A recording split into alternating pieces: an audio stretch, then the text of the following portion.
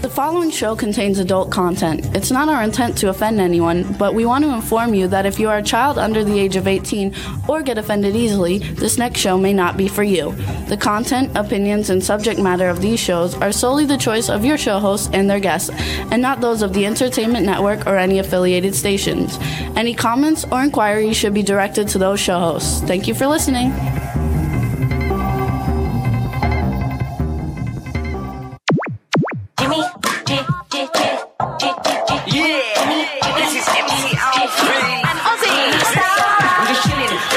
Sitting down and designing, where every man never thinking, what are we gonna be wearing? Yo, I'm a Liverpool MC, you can't test me. Big up the girls inside the party. Let's get down to crazy Jimmy. Big up myself and known as Alfie, the one and only, the Turkish MC. Always love the clothes of Jimmy. Bitch, I'm your wanna be. Jimmy Star's new celebrity. We'll take you out to Jimmy Star's. Hello, what's up, everybody? Welcome to the Jimmy Star Show with Ron Russell, bringing you the good times in music, fashion, pop culture, and entertainment. We have a super great show for you guys today. We have two fabulous guests. One of them is, our first guest will be Robert LaSardo, phenomenal actor. You guys know him from everything. Our second guest is Tommy McLoughlin, and you guys will actually know him from everything, too. And Ron will be impressed because he's worked with a lot of people that Ron knows over the past. So it's going to be a great show for you guys today. Before we get started, hey, everybody in the chat room, let's say hi to our cool, outrageous man about town, Mr. Ron Russell. Winter's here. My nails split. Why is that? They catch on all my clothes and drive me crazy. Last night when I was sleeping, a toenail split and got caught in the sheets, made me nuts. So now I'm filing the goddamn things down. I look like shit anyway. I need a haircut. Me too. I need Botox. I don't need that. I need Botox. I'm going to get Botox. I'm thinking about it, folks, because when I smile, I have all this crap. I think the Botox can get rid of it. I got to look good for Christmas, you know. Christmas is a time that we all, for some reason, want to look good. Look at this thing. It's split. Okay, it's well, we don't do that now. No, anyway. but it's like a hook. So anyway, you guys. It catches on my sweater. So anyway, good show today. I love my buddy from Brooklyn, who you'll hear all about. He's great. My Italian buddy from Brooklyn. It's going to be fun. We have lots of people joining us in the chat room. Let's say hi. Dave Hughes just joined us. Michael, VJ producer. Michael, VJ producer, has been helping make those beautiful graphics that we've been using to promote the show, so we want to thank him. We also want to thank B. Claudia, but I don't know if she's here yet. Yes, but I just wrote on Facebook this morning, please do not split my name when you make a post, because I'm superstitious. In show business, when you split a person's name, it's bad luck. No, he doesn't split them. No, so whoever did the post. B did it. She redid it. Oh, B. I told B already once. Yeah, she redid it. No, she didn't. It's split. Go look on my page. It's Ron here and Russell on the bottom. Oh, we're going to keep Ron Russell and on that's the same bad thing. luck, and I don't like that at all. Oh, there's B anyway. So B, thank you so much. B, I love you to death, but get it right. I don't know which one the one that with LaSardo, today's post. I know, but there's two people making them, so I don't know which one whoever it is. The two people are, kindly, I appreciate what you do. I honestly do. But I'm superstitious. If you split a name, it means you're over in the business. And I'm 83 years old. You know, I could be over in a minute. I don't see it split. That was an old one you saw. That was an old one. No, it's not old, you little maricon. Don't tell me what I know. I'm looking at it right now. Yeah, I see it. Okay, you're right. Okay. It's Ron and then Russell. You never split an artist or performer or an actor or an old name. You're right. All right, everybody. So, B, thank you so much for making. Thank you, B. I love it. I don't want you to think I'm an ungrateful person. B, you're the best, and make B, you're the best. No, I'm talking. There's a lot going on. I'm saying something. You don't listen. I will go over it publicly, and I'll go over it. It's fine. All is good. I do everything publicly. I don't hide anything from my friend. All of you out there that view us, you know me. I say it like it is, or I don't say it at all. Anyway, thank you so much, B. You're wonderful for doing what you do. I love you for it. And Michael, too. Who? Michael VJ. Who? Michael VJ. Who the hell is that? He's the guy doing the other promos that you don't. I don't even know who he is. I know. Well, yes, you do. Yes, no, I know. Do. Well, he's been making beautiful promos for us. No, we don't know him. So how do I know? So please, let's go on with the show. I'm very confused. Don't be confused.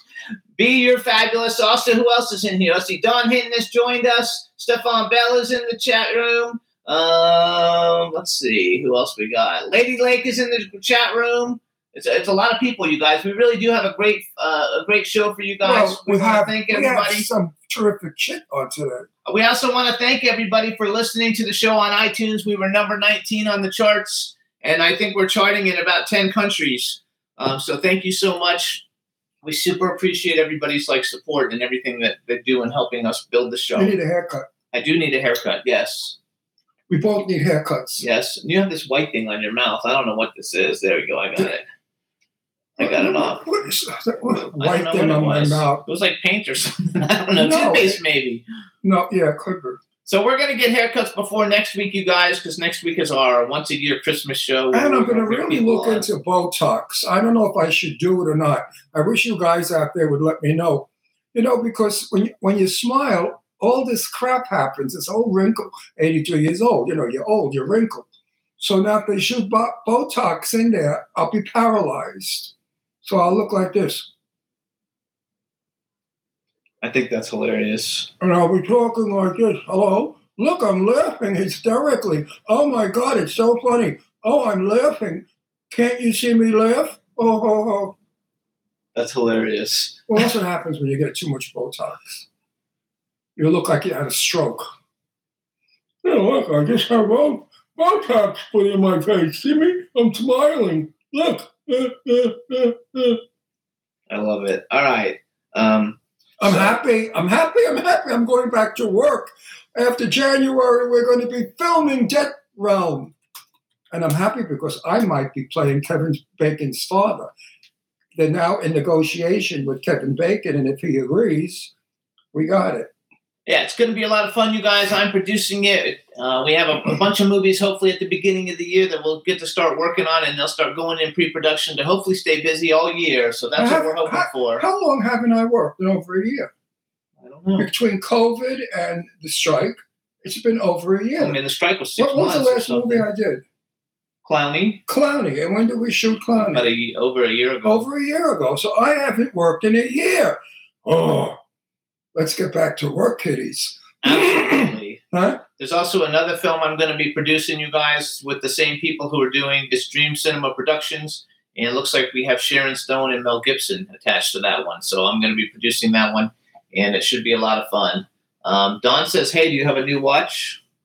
No, it's not a new watch. It's my Christmas watch. I wear it at Christmas time because it's red and green. I like these little crappy novelty things. No, they're a lot of fun. I'm a novelty person.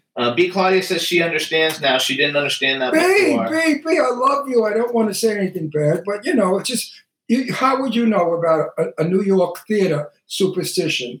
There's two things you must never do in theater. Whistle backstage because they'll kill you. If you're on Broadway and you whistle backstage, they throw hammers at you. I mean, they do sandbags full from the rafters. And the other thing is never wish anybody good luck. Don't say, okay, good luck. Have a good show. I find a lot of people don't like that. I have a lot of friends. No, you can't. You have to say break a leg. These are just things that are old sayings. And the other one is never split a name. Like if you have, say, let's take a big name, Marilyn Monroe. If you did Marilyn here and Monroe down there, she would have a nervous breakdown. And believe me, that's easy for Marilyn to do. But it's just crazy stuff that we do in show business, but we believe it. And I'm very superstitious because I believe that signals we send out happen. If you send out negativity, you will be negative and people will not like you. And you have to always be positive in everything you do and be certain that you're positive because positivity works. Negativity, no way. Those people that are negative, they wind up in the shit can.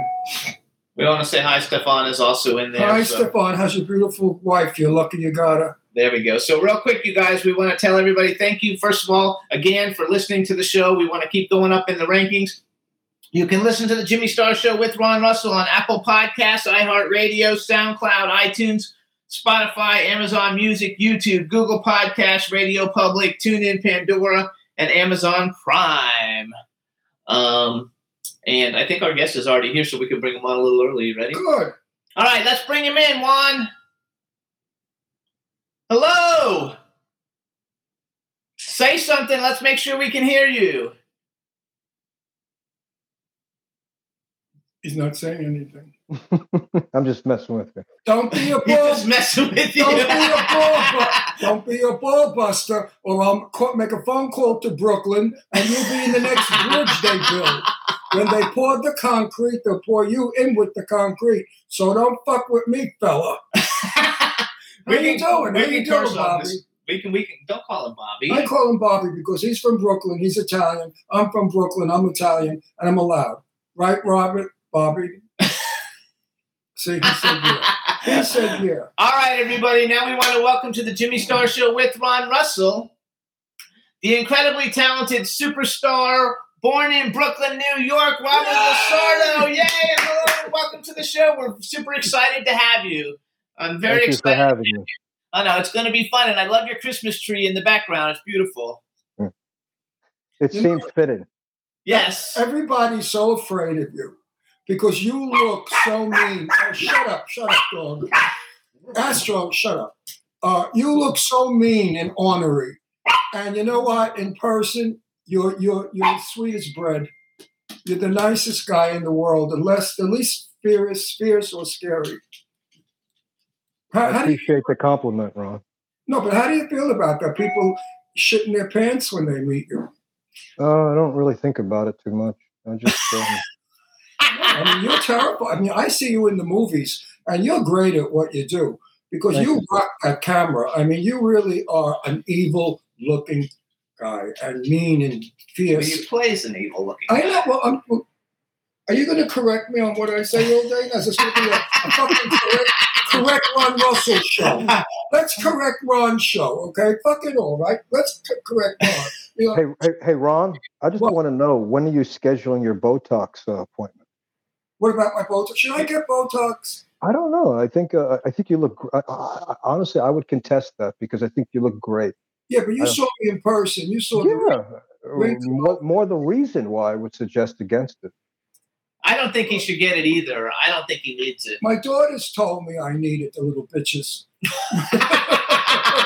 They said, Daddy, you have wrinkles, get Botox. I don't know. I think it's indicative of character that you have wrinkles. It shows the kind of life you've lived. So, Robert, may I call you Bob? Because I feel like whatever you feel comfortable with. I'm Ronnie. I'm not Ron. I'm Ronnie. Okay. Listen, where are you from in Brooklyn? I know, but let everybody know. Oh, I was born in Coney Island Hospital. And then, let's see, it's so long ago. It's hard to remember because I left when I was 18. But I know that I lived in, is it called Flatbush? Flatbush. I lived in I lived in the Red Projects. Right. So I moved around a lot. So there's a couple of spots I think that we landed in Brooklyn. One was Flatbush. The other was Fort Greene near Brooklyn Tech. Mm-hmm. You know that area? Sure. Downtown Brooklyn? Okay. And then, I found myself Red Hook, South Brooklyn, where you're from, right? Red Hook, Columbia Street. When you and I were speaking that day at the premiere, you mentioned that I was born Columbia Street. Columbia Street was the street that you mentioned. Born at 40 or 4002 Columbia Street in the Red Projects in 1940. Yeah. They were brand new projects. And my parents were so happy because we had hot water and steam heat. We hadn't had that before that because it was a war going on. So you couldn't get coal to heat the house. So a lot of places we lived, there was no heat. And I grew up in cold water flats, which were not happy times. So we moved to the projects and we had 3 bedrooms in the top floor. And my mother thought that she was the richest broad in the world because, look, we got steam heat and hot water, shower. It was a big deal. Yeah, it's important to appreciate these blessings. People forget. Were you poor? We were rich. We were rich in our spirit, and we were very creative in the way that we lived because we had no money. But did you have? We lived. Let me finish. We lived in a van. We lived in a Volkswagen bus and traveled around upstate New York for a while. So we were basically displaced people, So like hippies, basically. So you had hot water.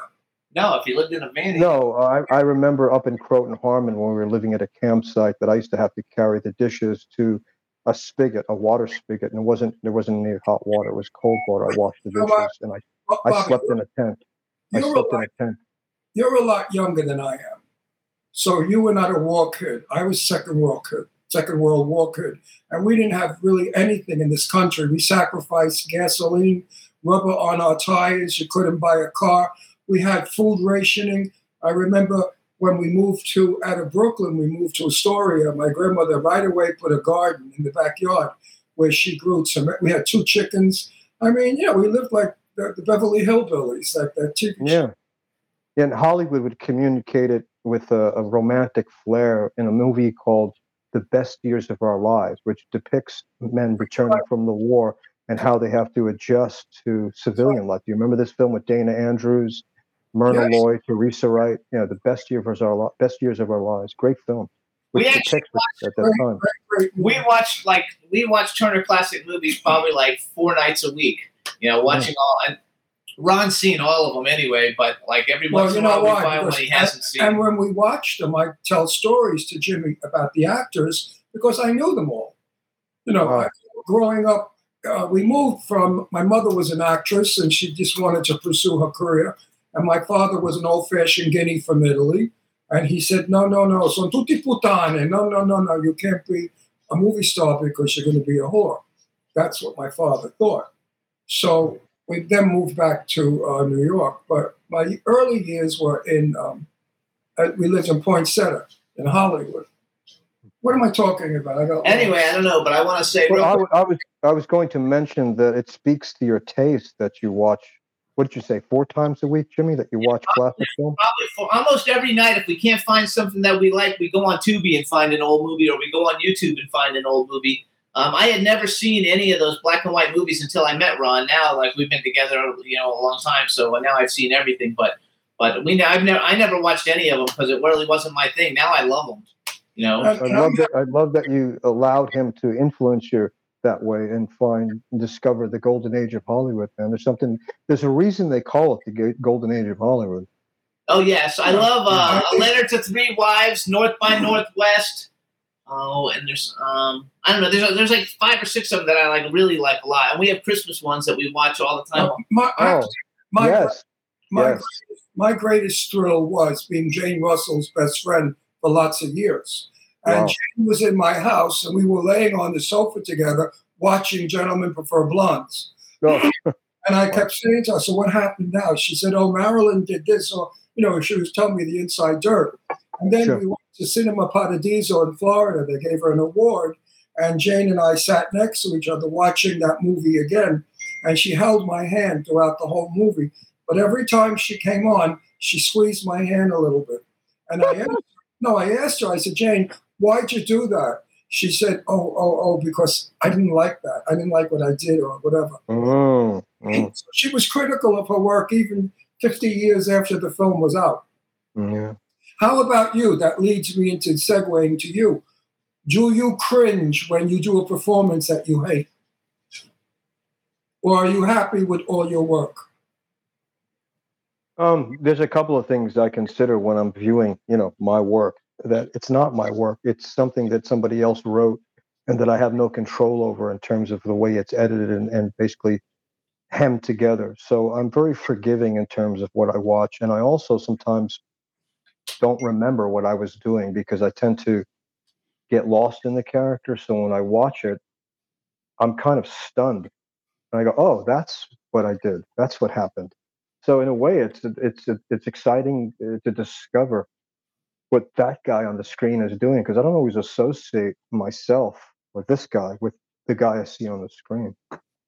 I understand that because that happens to me. I call it when I go in my coma. I go into a coma. I really swear to you, I do. I believe it. I can relate. Sometimes my lines are over and I'm still going. I'm creating new lines. Yeah, I respect that, Ron. That's dedication, man. So I have some No, questions. truthfully, don't you ever go? I believe you. I go so deep. Someone has to tap me on the shoulder and say, "Robert, hello, come back to earth. Be nice." I can't. Yeah, I think you and I are trained. We're sort of. I don't know how old are you anyway. You want to tell? I'm 60. Oh, you're no chicken either. All right. You're 60. You don't look 60, Wait, though. no. Italians don't age. Italians don't age. We never lose our hard-ons and we never age, right? No, it's true. My father died 80 years old and he said he could break walnuts with it. All right? So we never age. By the way, nothing's pretty much off limits. But seriously, I forgot what I was saying. Italians don't age. Before that. I don't know. I was throwing something at Bobby. I forgot what I was telling you. That's okay, because I'm going to go now. Go, you go. Okay, so first of all, you basically it came on my radar. So I was a huge fan of Nip Tuck. And Thank you.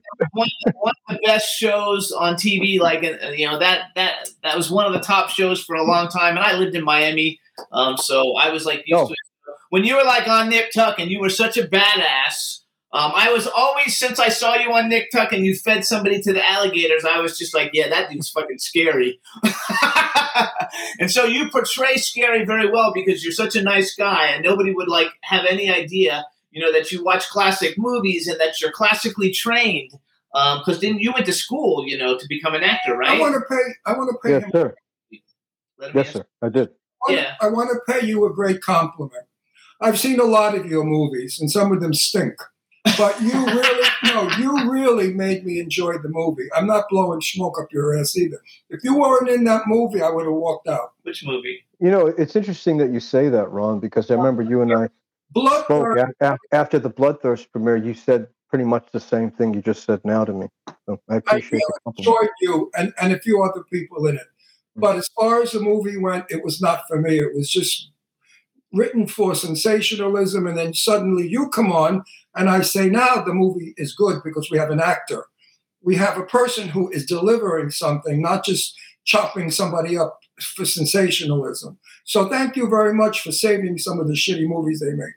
I appreciate that, Ron. Thanks. I'm being honest because you know it as well as I do. You're good. You're intense. You're very intense. When you come on the screen, nobody. I'm sorry. What? When you come on the screen, nobody in the theater speaks. No, seriously, you grab them right by the balls and hold them there. You're very intense. Yeah. So let's brag a little for you. But okay. Before we go there, what made you think that you could do this? Wasn't me. Wasn't me. Who was? It was a teacher of mine who became a surrogate father to me. His name is Anthony Abeson. I met him at the High School for Performing Arts in New York City when I was studying and doing theater work there. He took a liking and an affection to me, and he was very kind in his observations, and I wasn't used to that. You growing up in Brooklyn in the life that you lived, I'm sure you probably weren't. Tough guys.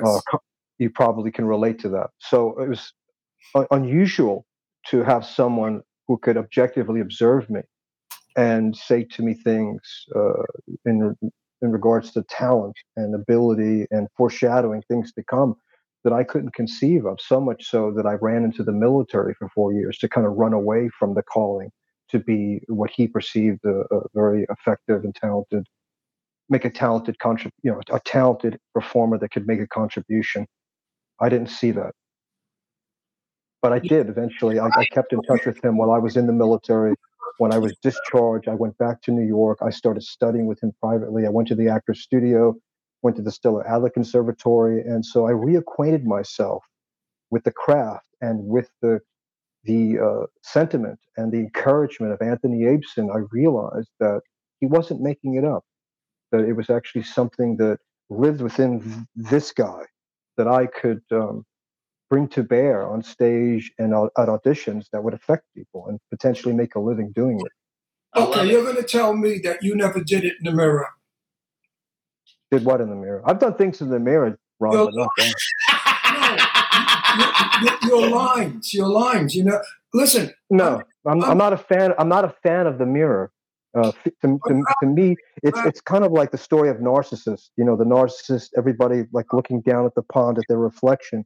The teachers of all the teachers that I studied with that were like drill instructors always emphasized not painting self-portraits, to avoid the mirror, so that you could go within yourself to develop the interior of a character that's very much different than how you manifest in day-to-day experience. See, So the mirror is a problem. You have to break the mirror no, and go beyond the mirror to substantiate and build foundation for character development that has nothing to do with what's appearing in the visual aesthetic. You got to transcend the visual aspect of yourself. You got to go beyond. It's not a problem, and I'll tell you why. I'm in an upcoming movie where I'm going to suggest to the director that I cry when I find out my son has been killed. So I went in the mirror and tried crying.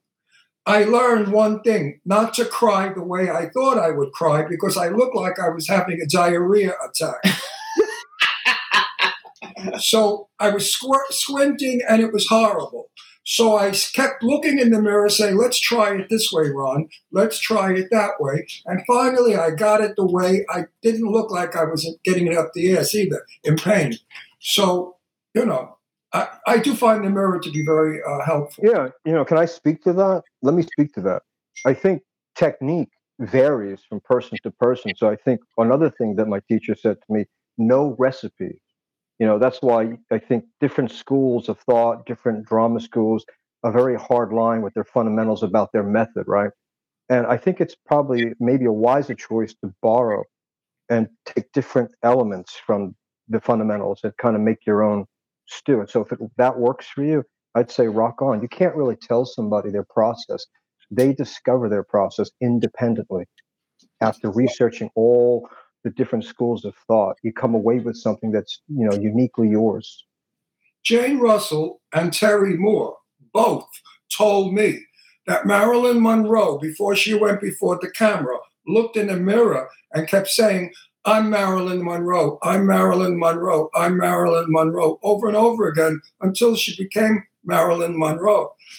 So Joan Crawford did the same thing. Mr. Blackwell told me that Joan Crawford, before she would go see people, I'm Joan Crawford. So I guess the mirror, it's not a narcissistic thing. It's kind of like we're going to see what's on film before we shoot it.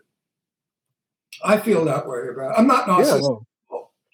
It makes sense. What you say makes sense, I'm sure, to you. Yeah. Well, so you do it without. So you have another talent. I don't really think about it that much. I just know a couple of things, Ron, is that I read the material. I get lost in the imagination of the writer, and my own imagination kind of gets in the driver's seat and takes me places, man. And then this guy disappears within the framework of the screenplay, the story, and it just happens. Well, are you a method actor?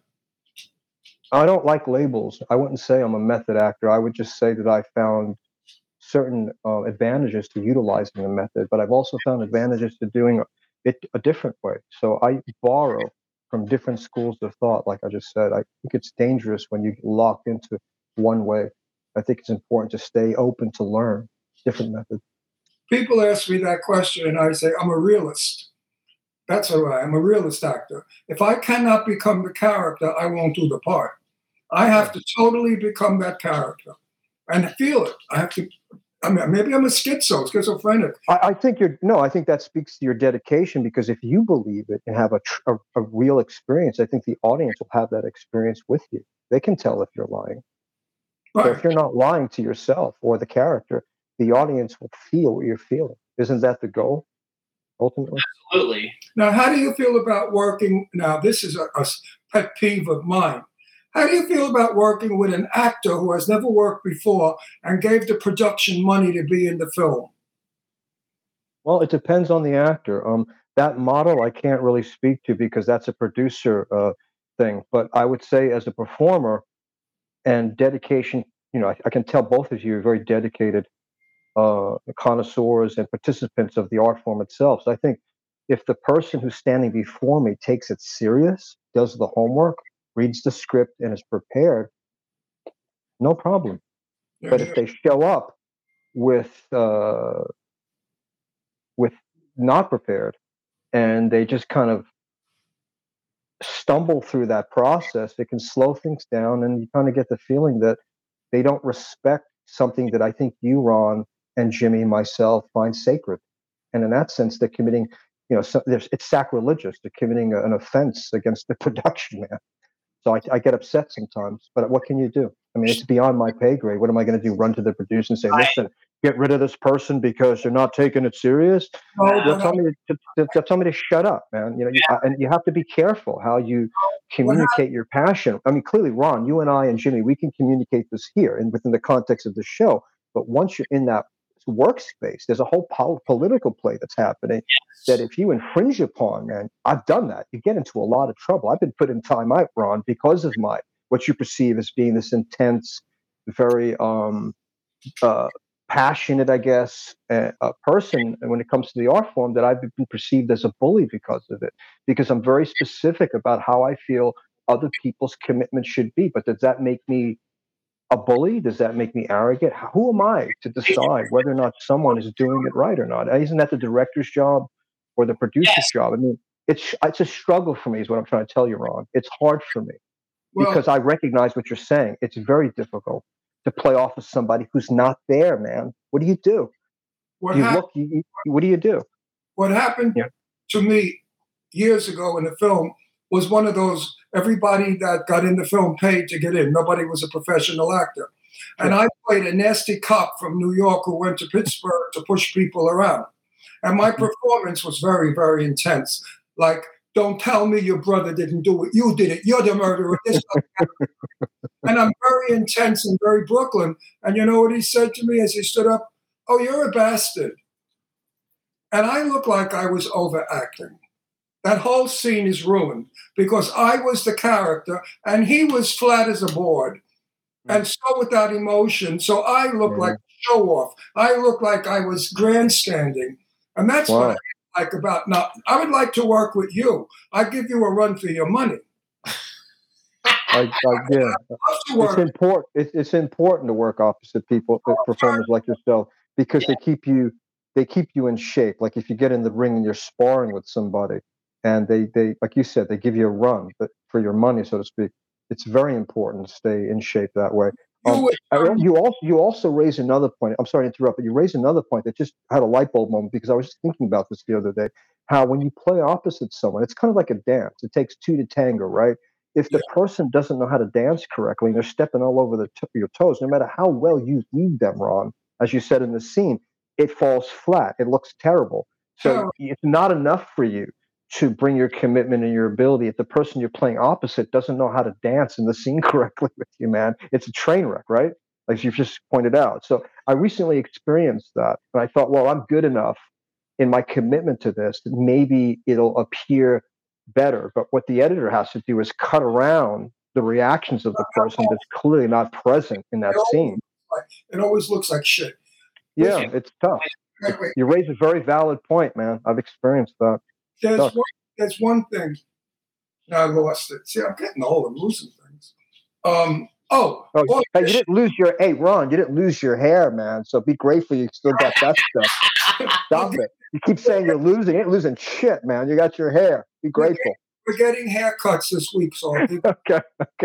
Listen, auditioning. See, they don't audition anymore, and that's what I resent. I'm going to answer the next question. I love rehearsal, and I like people to audition. I tell that to directors. Has this person auditioned that I'm doing the scene with? Oh, no. He came in. He's $15,000. Well, I don't want to do the movie because he didn't audition for the part. So I don't know what he's going to do. I mean, working with Kevin Bacon now is going to be a thrill for me because he's going to give me energy. He's going to give me everything. Well, yeah, he's a terrific actor. Yeah, exactly. And like I said, working with you, I think we are in a movie. Am I supposed to say that? No. I'm not supposed to say that. I like how Jimmy goes, no. No, I'm not, Bobby. I don't believe in talking about movies until they're further. Jimmy goes, no. Hey, Bobby, I'm not. People. I explain. I believe that people. Not everybody likes everybody, and I think people have the horns. So I don't like to give out too much information until things are done, because I don't want people wishing me bad. Well, let me rephrase that. if ever I get the opportunity to work with Bobby, it's going to be explosive. I would love to play either the detective in that movie or the gangster in that movie opposite him, because we will have a blast. We will get Academy Awards. Now it's my turn to talk, and you have to, I have at least 5 questions. Good. Okay. All right. First, I want to brag a little bit. Put us to sleep.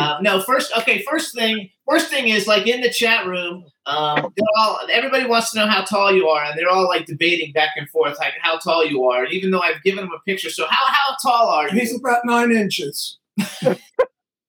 Well, my feet touch the ground. Let's start with that. The second thing, with my shoes on, I'd say on a good day, if I stand upright, maybe 5'9" with my shoes on, with some nice boots on. About 5'9". So then we have a chat room full of people. Just say hey to everybody in the chat room, because they're all commenting about everything. So just say hey, chat room, or something like that. Hey, chat room. Happy holidays. Happy Hanukkah. Happy Kwanzaa. Happy whatever makes your boat float, man. Just have a good time and have some eggnog and some, pumpkin pie, and hang up one of those little mistletoes and just go to town. Enjoy. Right? Why not?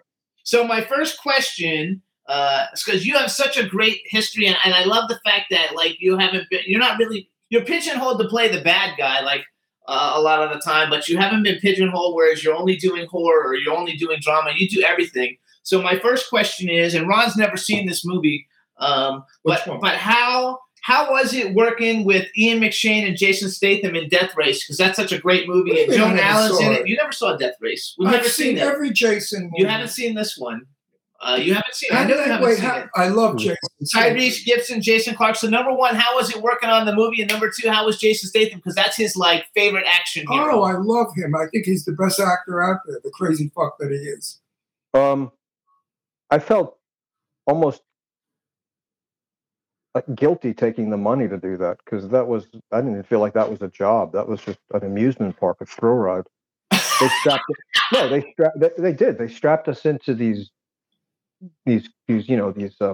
cars and flipped the cars upside down. I felt like I was back in Coney Island, Ron, going on the Cyclone or something. It was great. I had a great time making that film. In the bumper cars. Yeah, like bumper cars. It was fun. Had a good time. Jason was a gentleman, very nice man. I said hello to him. We spoke briefly. He was very nice. Ian McShane, also very sweet man, very kind, polite. I didn't get any sense that anybody was taken too much with their own light. It seemed kind of like just a gritty, it's like what you see in the film. Everybody was just kind of. Did you have lines with Jason? Down to earth and cool. What? Did you have lines with Jason? I didn't have any. No, I had scenes with Jason on the during the car sequences, but we didn't have any actual interaction outside the car, inside the prison. Well, he never has lines anyway, very rarely. So Death Race is basically about a prison, and they try to, if you're a driver, you get out of it. No, you didn't. You might have seen the old one. You didn't see the Jason Statham. I know we haven't seen it because I see everything. I'll see it. We're going to see it tonight now. Now that Bobby's in it, of course I'll see it. Okay, so then my next question is, how was it work? So The Mule, one of the biggest movies ever. You worked with Clint Eastwood. You had a great role. Love that. How was it working in that? Because that's such a high profile movie, along with Death Race. And you were such a rat. How was that? You were a rat, a real rat. I'll tell you. Prior to getting the job, it was inconceivable that I would ever stand opposite Clint Eastwood. I never imagined in my wildest dreams not only that I would be in a Clint Eastwood film directed by him, but also standing opposite the man. Well, you commanded those scenes, my friend.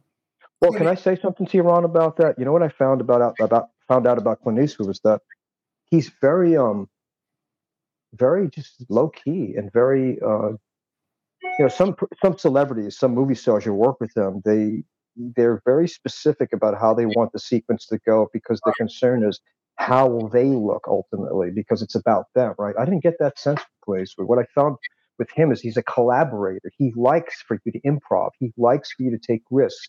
He's open to you playing jazz with him in the scene, because during some of our sequences together, him and I just decided to improv, go off the page, and he went with me. He didn't stop the scene. He didn't take me aside and counsel me about anything. He thought it was great that I lived so much in the moment with him and was committed to those moments that he knew how to play off me, and it was beautiful. And they kept it in the movie. They didn't like cut it out. They used a lot of it.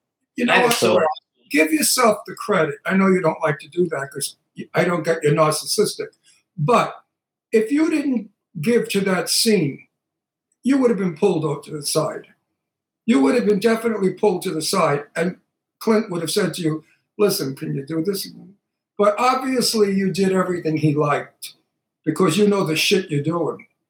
Well, Ron, it's interesting you bring that up because something kind of did happen, not like that, but what I realized when I got to set that it was ambiguous, meaning that there were three of us in the garage, but the production, even Clint, wasn't sure in terms of placement who was running that garage, who was in charge. So I realized that, and so I basically grabbed the bull by the horns and kind of fought for my position in the way that I communicated that character to Earl, and they saw that. And the next day, Clint, the production said, "Robert, listen, we realized something. You're definitely running this garage. We can tell by your persona, the way you engage Clint, everything you're doing speaks to you that you're in charge." But prior to that, the jury was still out. They had made a decision who was running things, who was the more dominant guy in that sequence. I had to fight for that. I really liked that movie tremendously. And glad you enjoyed it. And my opinion of you is you were such a rat. You were so rotten, I wanted to spit in your face. You really Which is did. good. That shows how Let me ask you something, Ron. What constitutes rat? What did I do specifically? You know where you would call the character. You were the most corrupt, murderous, low-life shit I ever saw. I think you get. I'm going to tell you something because we're very candid here. Clearly in this interview, I think you get off on that. I think you enjoy watching me do that. I do. Okay. You're very good at it. I hate to compliment my stars because they think I'm full of shit. I'm saying it just to get you full of shit. Yeah, he doesn't compliment anybody. Bobby, if you're in a movie and Jimmy tells me Robert LaSardo is in a movie, I will be happy to see it because you really get me going. You could be the most evil, heartless, murderous piece of shit on earth, and I love you for it because there were only, in my day, the only people that could do that well would be, let's see, who I could compare you to. That played a rat good, always a rat. I don't know, but I want to go. Go. I'll think about it. Ron's not going to like this question. I'm just bringing it up because Ron is not a big horror fan, but I'm a huge horror fan. And when The Human Centipede came out, I had the whole cast of the first one on our show before Ron was on the show. Dieter Laser, Tom Six, everybody. So you're in The Human Centipede final sequence. And I don't actually remember. I remember what happens in the film, but I don't remember what you did in the film. But what did you think? Because you're in that. Eric Roberts is in that. A lot of big stars were in that film. What did you think? What did you think? He's in it. The one where they... Yes, he's in the prison one where they attach 50 people. That is the most disgusting, vulgar piece of shit ever made. That film should have been put on fire. So I remember there was a sequence where I had to do that. Do something sexual and violently to the Dieter Laser's character. And I remember I remember thinking, okay, this is challenging, right? And then I looked over at Tiny Lister and I said, hey, Tiny, I think we're going to go to hell for this. He said, Rob. I said, what? We're already in hell. We're already there, man. And I started laughing, man, because I thought that was hilarious. The Tiny, may he rest in peace because he's passed away. But he was just a nice man and very friendly. And we got along well. And Jay Tavara, who's also in that film, who I became friends with. I just had a good time, working with him. Tom Six was friendly. His sister Ilona Six was very nice. It's just despite the material being very barbaric and sadistic, the set and the way we went about it was very, very polite and responsible and endearing. Everybody was concerned. I just felt like Tom Six and everybody involved just was because of the nature of the material was that much more concerned about the well-being of others. I didn't feel because I've been on sets, the comedies, and I've done movies that would appear in the frame as this auspicious, beautiful affair, when in fact you're working for fascists and have a terrible experience because so many people in charge are power tripping, and the stars you're working with have egos the size of Manhattan.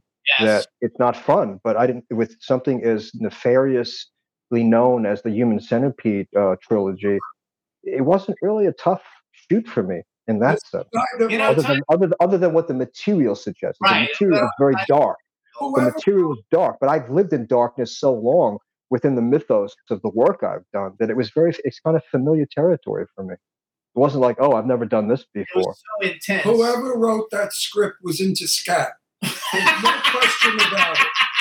That person loved scat. I thought it was an ingenious movie. It's disgusting, but it's ingenious. It was Okay. not ingenious. You know, too, Tiny Lister is another one, kind of like you. Rest in peace. Like the first time I met him, he gave me this like mean, look. And I thought, oh my God, this guy's going to freaking kill me. And then he gave me a big hug and he was laughing, that he was intimidating. But he's a lot like you in a lot of ways. He plays roles, where he comes across very intimidating when he's really like a nice guy, which just shows what a great actor he is. Yeah, I think also maybe because of his past life, like mine, you figure out very quickly out of necessity to survive and not ruin your life, to keep the beast at bay, to put that aspect of yourself down in the dungeon and let it live there and only feed it occasionally when necessary in front of the camera. Otherwise, they send you away forever, for real. And you end up in winning. So I've had to learn how to basically to balance out the tendency. Yes. And so when they say action, I get to let that devil out, so to speak, and play a little bit, Okay, Bobby, have you any idea how many actors do what you do and do it poorly? I've seen it. You've seen it. How many actors try to be mean and tough and they just come across as actors? You are wait, hang on, I'm not finished. You are so believable that you really frighten people in that theater. Your performance is so believable. I don't know and I met you in person. You're a dreamboat. You're one of the sweetest guys I know. The opposite of who you are on film. Get to know me, Ron. Just kidding. Anyway, listen. No, but here's the thing. You know what, Bobby? I don't believe that. I don't believe.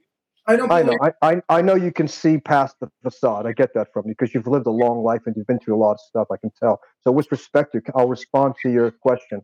I think that my sense is that the performers that try to project that don't understand the nature of it, meaning that I don't feel that the characters or the writing suggests anything can be judged as good or bad. I just see it more along the lines of an individual who's tortured for any number of reasons, who's suffering and has an inner conflict that they are wrestling with. And I think all humanity can understand the complexities of the gray area in everyone's life, that we battle with this thing within ourselves.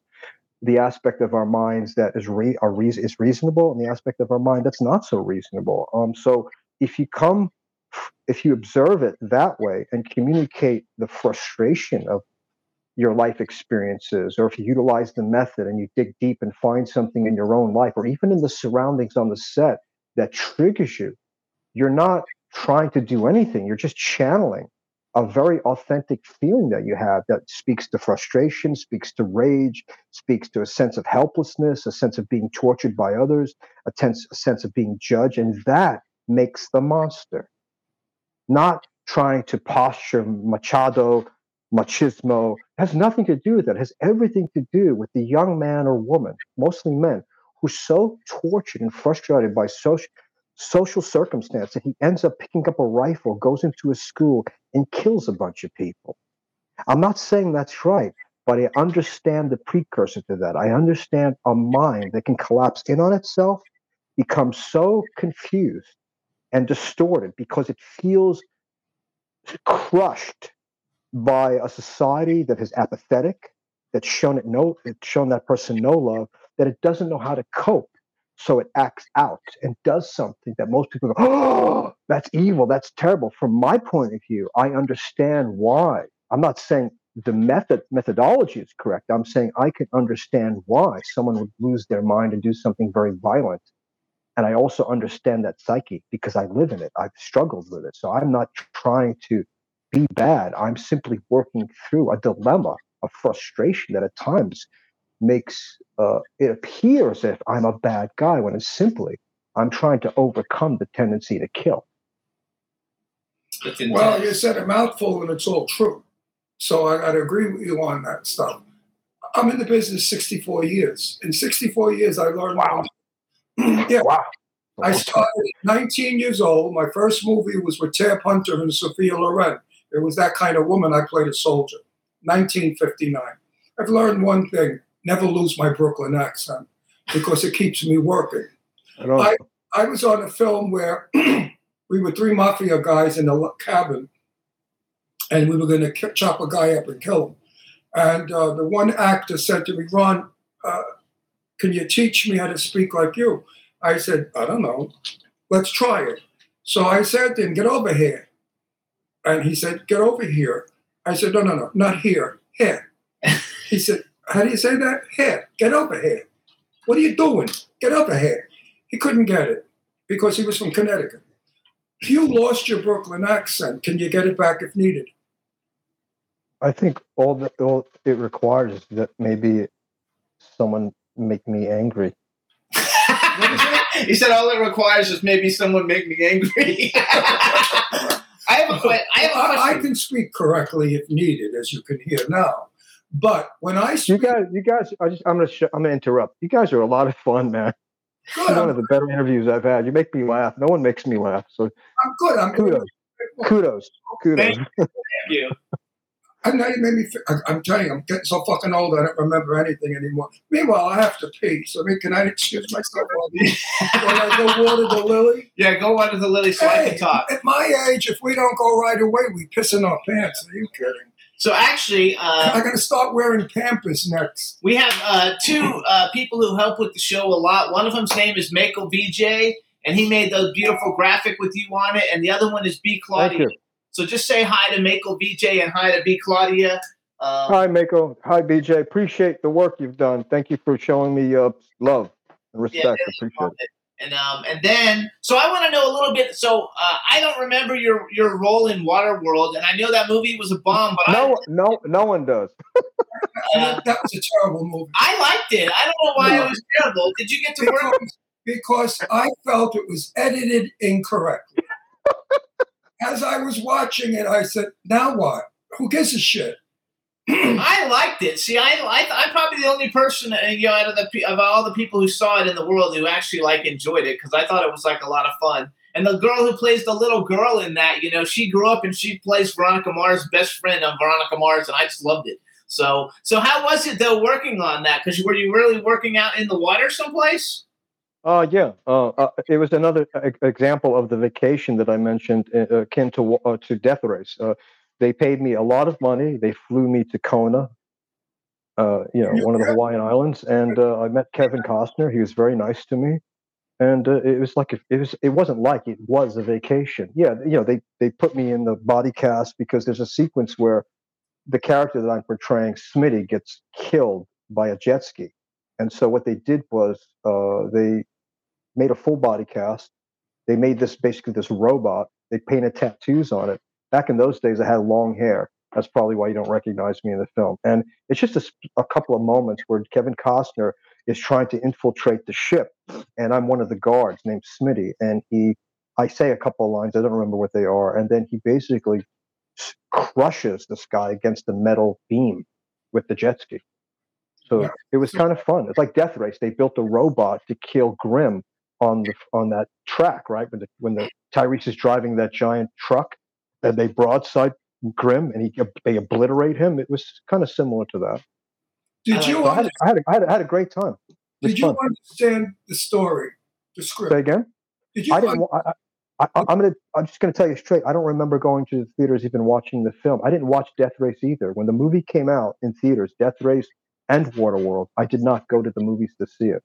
Did you go see? Watch Death Race. Did you go see the Mule? Did you go see the Mule? Yes, that I saw. Okay, I don't watch a lot of my own films.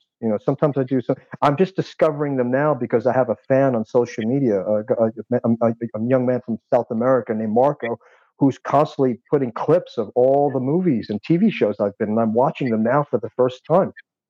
Because I didn't watch a lot of the network television shows that I was on while they were on. When Nip Tuck was on, I didn't watch it. When CSI Miami was on, I didn't watch it. I didn't want to.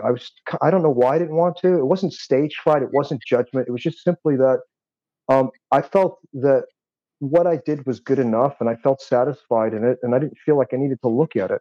There was enough people, Ron and Jimmy, telling me how I did. They were coming to me saying, "Hey, I saw it," and explaining to me their perception of this. So, well, why do I need to watch it? If everybody's telling me what it is and how it is, I don't need to investigate it. Let it live. Let it live in its own. You don't get to choose what people like, guys. You know that, right? Let the people like it. I had a good time. I was very friendly with David Caruso back in the day, the star of CSI Miami. So I had fun working with him. I had fun working with Ryan Murphy. I just looked more at it more as just an experience in the workplace that either was positive, and as you spoke about earlier, negative. I had a lot of negative experiences I don't wish to talk about, but I just remember the experience. I didn't tune in so much. I didn't need to. It was enough to know that people I was working for, very powerful people, were satisfied with what I was doing. That was enough for me, just to know that. I love it. In my younger years, I did a lot of television back then. Mm-hmm. Not a lot, but television.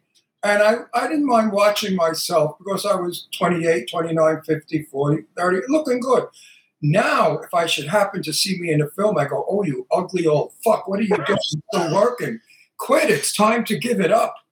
Retire. Give it up, babe."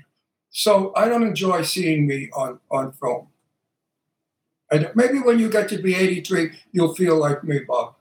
Well, it can be difficult, Ron. I mean, I understand that. I mean, I think that's why, when I met you at the Bloodthirst premiere, I enjoyed the movie probably mostly because I couldn't recognize, I guess, what I'm accustomed to seeing in the mirror. When I'm shaving or something, like, ooh, wow, look at the makeup, look at the cape, look at all the stuff they did to transform me as much as they could within the budget. So that was kind of nice to not be able to recognize this guy, right? That's pretty cool. Actually, I was with Jane Russell, and we were at my house, and we were watching one of her movies. It was Macau, where she was breathtakingly gorgeous.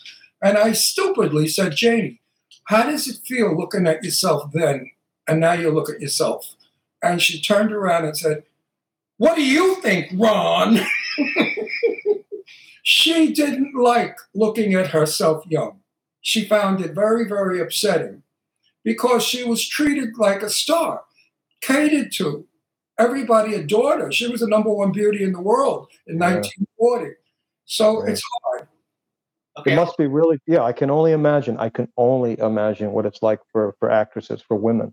Rita Hayworth felt the same way. Yeah, I'm a big fan of Rita Hayworth.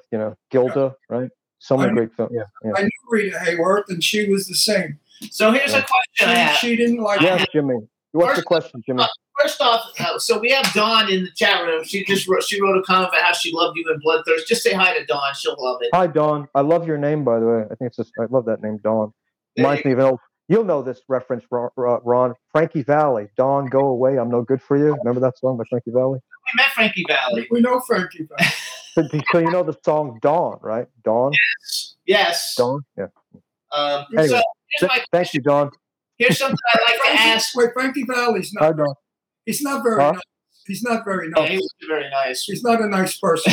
I'm sorry to hear that. I know what that's like. Sorry to hear that. He's really not. He's not friendly. He's not cooperative, and he's very much the star. So here's my question. I asked this to all the actors that come on. So bucket list. You've worked with a lot of people. Because if I went down and I want to ask you one question before you go over there. All right. Why don't I would love to see you play a vampire. He just did. Where? Bloodthirst, he was a vampire.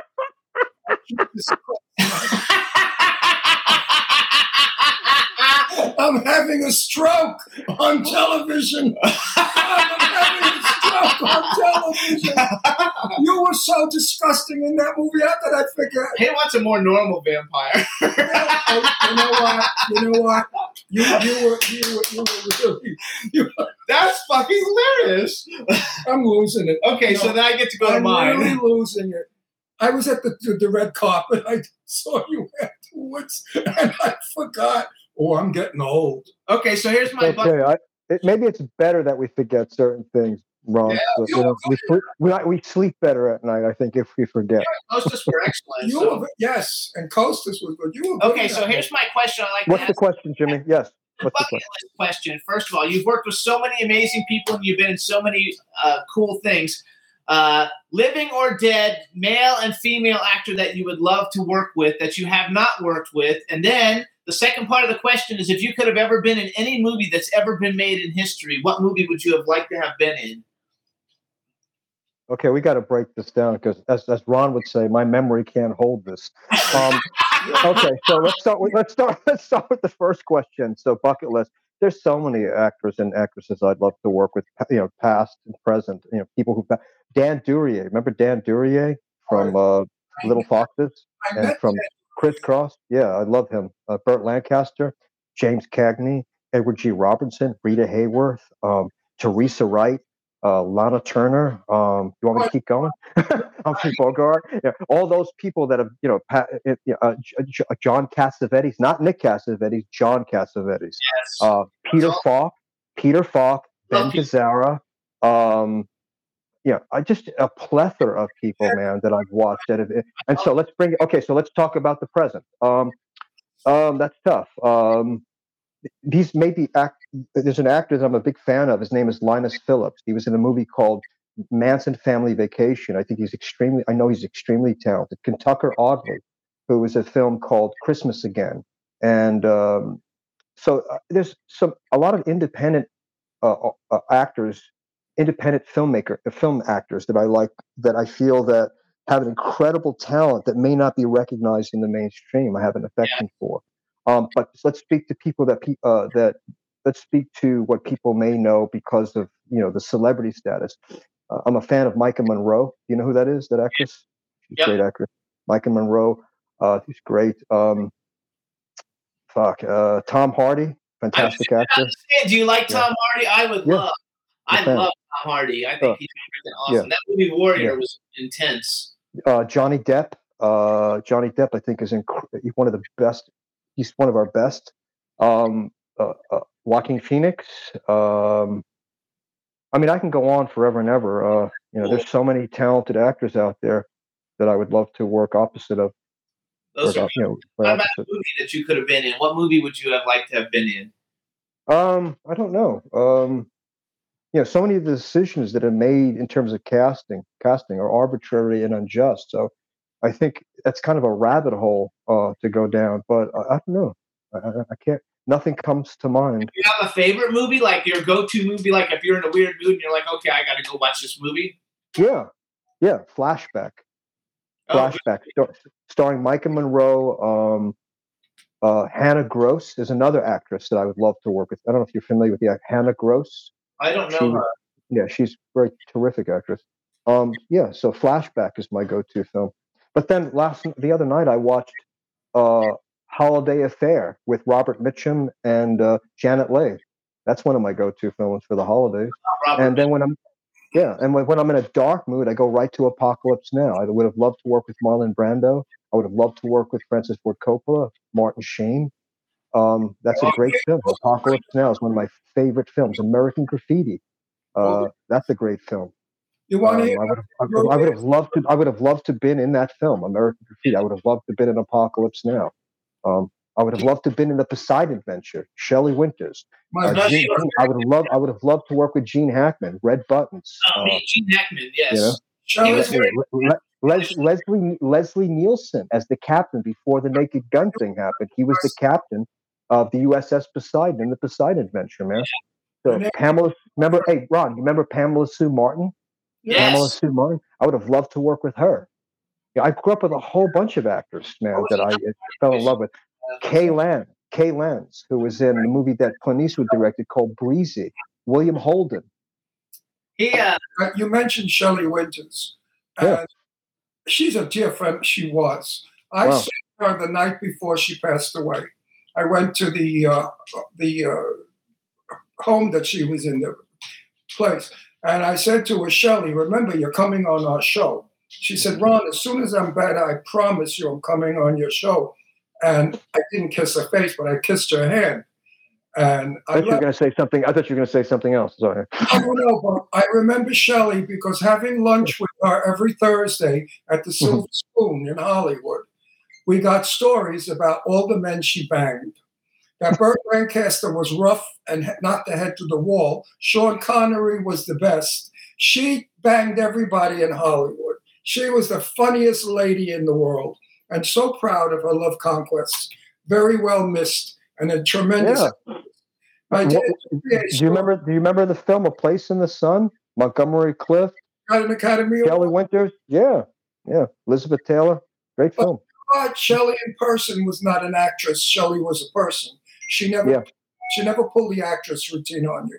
Now Dan Duryea, who you mentioned, I made a mistake. Yeah. I once said to him, "I bet you get the parts that Richard Widmark turns down." And wow. He must, because that was the conflict back then. I know. They look similar. They had a similar look. Yeah, I know, I get it. I said if you couldn't get Richard Widmark, get Duryea. I know what that's like. I know a lot of stories about all those people.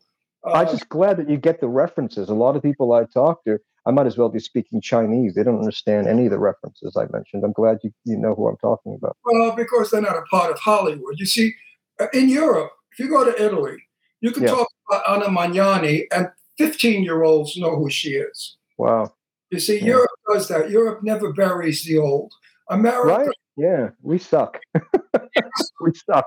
Knows you 20 years, 30, 40 years from now, nobody will know who you are or who No, I don't think they know now. I don't think they know or give a shit now. Other than with respect to you two gentlemen who've given me the platform to talk. Thank you. But I think most people could care less. No, America is very disposable. Exactly. Loves you. They think you're terrific, but we're also out of time. I think he's terrific. Okay. Our chat room loves it. So first of all, you're not really on social media, right? Because I couldn't find anything that you were active on. So I just not. I don't have Instagram. I have a Facebook page, but it's not really. It doesn't make a lot. It hasn't made much impact, and that's intentional. Yes, I know. I knew that. I knew that already. Yeah. So we want to thank you, number one, for coming on the show. Anytime you have anything that you want to promote, please let us know. We'd love to have you back. We hope you and your family and your loved ones have a fantastic Christmas. Thank you. And I also want to thank Tamara Glenn, just because she told me. Tam. I love Tamara Glenn. I love Tam. Good she friend. Told me to meet you and that we're going to love you. And she was right. And so I want to thank you. And so have a really Merry Christmas. Thank you so much for coming on the show. And we'll see you soon. And if you need anything, know.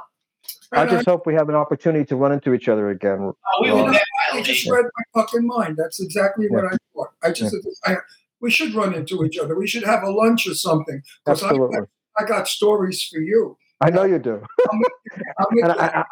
I need to hang out with people who make me laugh. Well, he'll make you laugh. Listen, I'll tell you stories that'll make your hair fall out. All right, Robert. Thank you so much for being in touch. And if you need anything, let me know. You're a pleasure twice. When I met you in the street and now, you're a pleasure twice. Thanks, guys. I appreciate that, Ron. Take care, guys. God bless. God bless. Take care, bud. What a great guest, you guys. What a terrific guest. He scares the shit out of you in movies, but knowing him, he is such a terrifically nice person. Chat room loved him. They loved him. So now we're going to bring on our next guest. Let's bring him in. I love Bobby also. He's a good actor. And hey, Tommy McLoughlin, how are you? That's how we pronounce your last name, right? McLoughlin? McLoughlin, you got it. All right, everybody, now we want to welcome to the Jimmy Star Show with Ron Russell, actor, writer, director, producer, rock star, and Emmy nominee, Tommy McLoughlin. Hello and welcome to the show. Hi, you guys. We are great. I just was watching. You guys are Hollywood. I mean, truly. Yeah, I grew up in this town, and I miss people like you who have the history down, who really are able to tell stories. I mean, anytime I've ever worked with people who, were part of this industry for a long time, there's so many great stories. And I've been with this kind of the young generation coming up, and they just don't have a sense of history. at all. And I mean, I had to know about radio and obviously now podcast, television, 3D, whatever came along, you had to be an expert on all those things. And you guys have all that great knowledge. It's wonderful. Let me introduce you first. This is my cool, outrageous man about town host, Ron Russell. Hey, how are you? I'm lucky. My mother was Jenny Gabriel, a silent movie actress, and I was raised Hollywood. Even though I lived in Brooklyn and New York, my mother never left Hollywood mentally. So growing up, I had the opportunity to live across the street from Rita Hayworth, have Jane Russell as my best friend for years. That's to great. Know all the great stars of Hollywood because I was a young fellow. Burt Reynolds was a good friend. And Tab Hunter was my best friend. Hang on, because you're going to like this. So first I want to tell you, because he's not really a horror movie fan. I'm a huge horror movie fan. So I knew who you were, and we run in the same circle, actually. Like I looked at who we have in common on Facebook. We have a ton of the same friends. Adam Marcus is a friend of ours, and I put Adam's a great guy. He's your brother. But what I did not know from you is that horror is just like a very small percentage of what you've actually done. When I was doing research for you coming on the show, basically you've directed so many superstars, like AAA superstar list people, in all these, and you did a ton of TV films. But Ron's going to like this because I'm going to brag a little bit for you real quick before we start talking. So here's some of the people, you guys, that Tommy was the director of the movie of these stars: Diane Carroll, Kirk Douglas, Dane DeHaan, he won't know who that is, Annie McDowell, Mahershala Ali, Julia Ormond, Jenna Dewan, Kevin Pollak, Treat Williams, Ileana Douglas, she was on the show, Joe Mantegna, Charles Durning, Maggie Grace, Robert Forster, Bradley Whitford, Donald Sutherland, Matthew Fox, Della Reese. Yes. I'm mentioning Curry Graham just because we had him on the show not too long ago. Shelley Long, Meg Tilly, Jacqueline Bissett, Perry King, Robert Englund, Tim Matheson, Christopher Maloney, Brian Dennehy, Jason Robards, Robert Russler, Kirk Douglas, Valerie Bertinelli, Kelly McGillis, Larry Hagman, Hal Holbrook, Marion Ross, Eileen Brennan, Craig Nelson, Gene Smart, Shirley Knight, Molly Ringwald is my favorite, Lee Grant. And that's just, I only picked out the ones, from who I actually knew were huge stars. Why don't we just say Hollywood? So you are Hollywood. When you were saying that, I mean, you have really done it. It takes one to know one, right? Or know two. Yeah. I think it is so impressive. I feel it. Bob was a good friend. I love Bob. Robert Foster was one of. He was a very. I was in a movie called The Black Hole for Disney. I was hired to basically choreograph the robots and the humanoid characters. But Gary Nelson, the director, said, "I love the way you move and stuff. We're going to write a piece for you in the movie." So I was Captain Star in this, robot outfit, and I, did like a shootout with the two little robots in there. But this was in the middle of production, so I mean, again, it was that kind of, being in the right place at the right time. Something happens, and suddenly, bang! You get to do something you never expected you'd get to do. But that was a lot of it. It was my pantomime training. I'd studied with Marcel Marceau for a year in Paris when I was 19. So that kind of was what was my calling card into the business. And my the first person to hire me was Woody Allen for the movie Sleeper. So I worked with Woody on that comic robot that he did. And then me and all my other mime friends, were the robots in Sleeper. So that got me my SAG card and kind of, set me off on my path. I think it's a hell of a path. Yeah. A lot of the people that you've worked with, I knew. And they were the ones that I knew were all nice. So you work with some of my nice. Bob was a little strange, Foster. He was a little strange, don't you think? He was very deep. He was very deep, but I liked him a lot because he was honest. He was to the shoulder. So wait, I'm going to do one more brag. So you guys, here's other things So horror people, you guys know him, obviously, writer and director of Friday the 13th, Part 6, Jason Lives. We've actually had a lot of the people from that on the show, from that actual. CJ Graham was just on not too long ago. Also, Friday the 13th, Vengeance. Steve Dash was a very good friend of mine. Yeah. We lived in Florida, and he actually, when I started this show, he was one of my first guests who came into the studio and did it with us when we were in Florida. Great loss. Some of the other horror stuff, you guys know him. Stephen King, sometimes they come back. She-Wolf of London. They came from outer space. That's not really horror, but that was a TV series that you wrote and produced, right? Did you know that, Joe? They came from outer space. He's the writer for. I loved it. I'm an outer space freak. You guys, he also wrote Friday the 13th, the series. He was the director and writer, Freddy's Nightmares. He also was a TV series writer for Van Dyke and Company. That's the Van Dyke guy on Sunday nights on BTV. Dick Van Dyke. I couldn't think of his. The Dick Van Dyke Show. Which I think is, kind of like unbelievable. Plus, he's got all these fan. Also, he was an actor in The Incredible Shrinking Woman with Lily Tomlin. We just met Lily Tomlin in March of this year. We met her. That is one of the funniest films. I love Lily. Yeah. I know Lily Tomlin for over 65 years. I met her when we were all young. Mm-hmm. And she's just as wonderful today when I saw her a couple of months ago as she was 65 years ago. And when he did The Black Hole, Maximilian Schell, Robert Forster, Ernest Borgnine, Anthony Perkins, and Roddy McDowell were in that. I knew you did something with Anthony Perkins. I couldn't figure out what, so now I just saw it in my notes. You really worked with the creme de la creme. I've been very blessed, guys. I've just been, for those who've read my book or the book on me, I didn't write it, but I just talked for about 3 weeks. And Joe Maudry wrote this book called A Strange Idea of Entertainment. And, it's just like, I've been like Forrest Gump. I ended up being in these situations where suddenly something happened, like, going to the Monterey Pop Festival and seeing Jimi Hendrix and all these incredible artists. And that, of course, changed my life, made me want to be a, rock and roll star. Yeah, by the way, we're going to talk about that in a minute. But tell everybody the name of the book again. A Strange Idea of Entertainment. Conversations with Tom McLoughlin. It's, it's on Amazon and, Kindle and all that stuff. It's, the guy wrote it, Joe wrote it because he said he's ever interviewed has had so many sort of eclectic different things that, I did. Because my father was a magician and a fire eater. So as a kid, that's what I wanted to do. But then, he was also a USC film student and we lived next to the old MGM backlot. So on the weekends, my friends and I would go under the fence and we would shoot our little 8mm movies on the backlots of MGM. So that obviously got me, That is so cool. You still have that film. So, yeah, I still have John Sturgis's director's chair. I just saw this chair. It's a director, and I picked it up and I took off with it. And I was like, 10 maybe at that time. And years later, I met John Sturgis and I said, I got a confession. I took your stool there, your chair years ago. And what was that? I think it was Ice Station Zebra you were doing or something. And he goes like this and goes, that's where that fucking chair went. And I went, do you remember? He goes, no. Hey, if it helped you, great. Any other advice? Yeah, wear comfortable shoes.